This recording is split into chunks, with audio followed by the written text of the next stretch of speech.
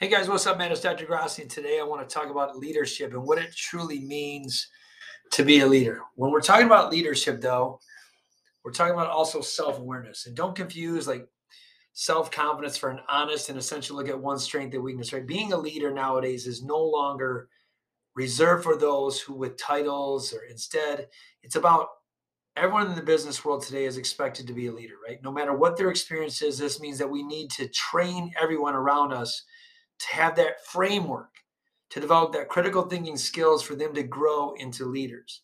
And one of the biggest challenges to me is that for many of us, we're just stuck in the middle of how leadership should be done or how we perceive leaders should behave.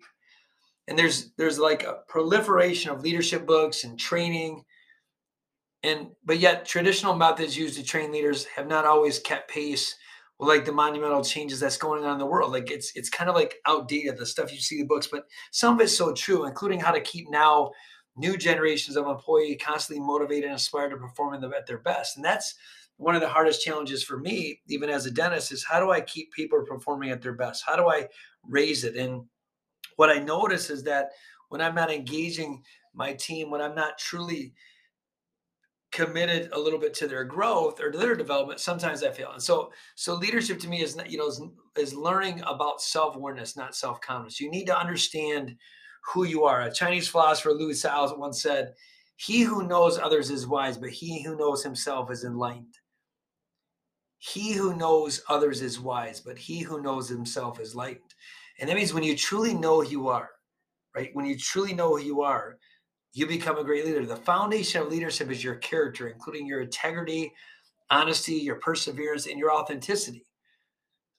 Most of the time, though, leadership is also a combination of your character and your competence. And so many times we mix the two. Like we think, oh, I have good character, but are we really competent? Will people follow you? Do you really know what you're talking about? Do you know how to lead? Do you know how to set new standards? And many of us intuitively assume self-confidence is important for being a leader, but self-awareness is probably the most essential.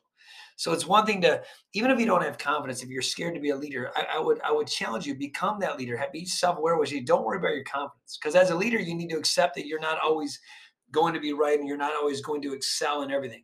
And that's okay, because self-awareness and leadership is the key to success for any organization.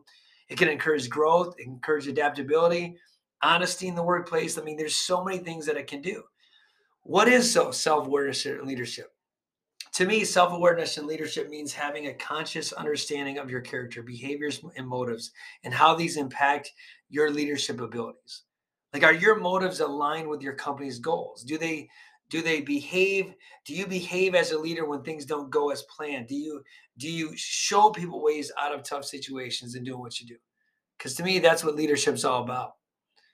So self-awareness and leadership can help you as a leader understand what you bring to your role. Having self-awareness means having the understanding of where you thrive and where you should improve. And when your leadership and your company's productivity tend to follow, right? So when you know what you need to do, how to improve it, your company's productivity tends to follow that. And if you have bad leadership, it tends to fall. And then there's benefits of being self-aware as a leader, right? There's some benefits. Self-aware leaders promote advancement in the learning and development. When a leader shows that they are aware of their strengths and weaknesses and are actively working to improve, they create an environment that encourages personal growth.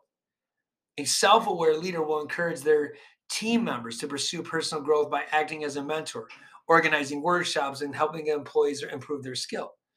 So, knowing what you need to do, knowing who you are, you're going to be that person to raise them. Self awareness, so by itself, has a massive list of benefits. It is the cornerstone to me of an emotional intelligence. And when you become more self aware, you can, one, view situations more objectively and rationally to encourage better decision making. Two, come to the rational conclusions, thinking through how decisions affect the company and employees. Third, recognize your role in the company's culture, your teammates, and the broader organizational purpose. Four, relate on a deeper level with the reports and the colleagues to form a psychological safe environment. And five, understand your reports, discuss decisions, and help guide them effectively to better behaviors without micromanaging. So the more you understand who you are, the more you understand your strength and weaknesses, the better leader you become. Like you can only raise people to the law of the little, according to John Maxwell. You can only raise people to the level of your leadership. But the more aware you are of what you are, your shortcomings you are, and where you want to be in life, the better you are at accomplishing this thing called leadership. So to me, it wasn't until I got really good at understanding myself of when I can lead. You can never lead other people until you learn to lead yourself.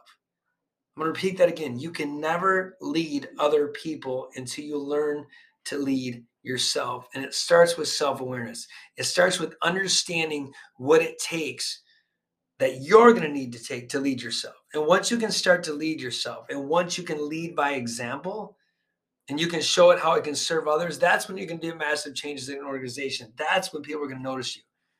But it doesn't matter if you're a CEO of a company, a COO, whatever you are, even if you're a janitor, it doesn't matter. If you're a plumber, lead. Lead by example, lead by dominance, and I promise you'll crush this thing called life, guys. Hope this message helped. This is an episode of Growing Grassi podcast. If you love it, share it. Share it in this world. See it on YouTube. See it on Anchor FM. See it on Spotify. See it on iTunes. Hey, and if you want to know how to really dominate your practice and grow, follow me at thedentistceo.com. We'll talk soon, guys. Have a great day.